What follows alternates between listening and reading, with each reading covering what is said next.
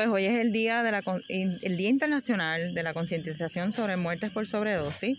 Estamos, ¿verdad?, como parte de nuestra responsabilidad social, siendo parte, ¿verdad?, uniéndonos a este movimiento para crear conciencia de las muertes por sobredosis. Aquí en Puerto Rico, lamentablemente, estamos a ciegas con respecto a los datos estadísticos de cuántas muertes estamos recibiendo por sobredosis. Sin embargo, no, ¿verdad?, no nos hemos quedado de brazos cruzados. Tenemos que hacer visible esta problemática social que es catalogado como una epidemia. Así es que estamos aquí como parte de nuestra responsabilidad social. Y básicamente las actividades que estarían ofreciendo, además de los visuales que estaba viendo sobre la sobredosis, el porqué. Tenemos una obra teatral a cargo de Bigotzi, es una obra pregrabada, sin embargo, marca, ¿verdad?, y muestra claramente la problemática que estamos viviendo, sobre todo en los jóvenes, el uso de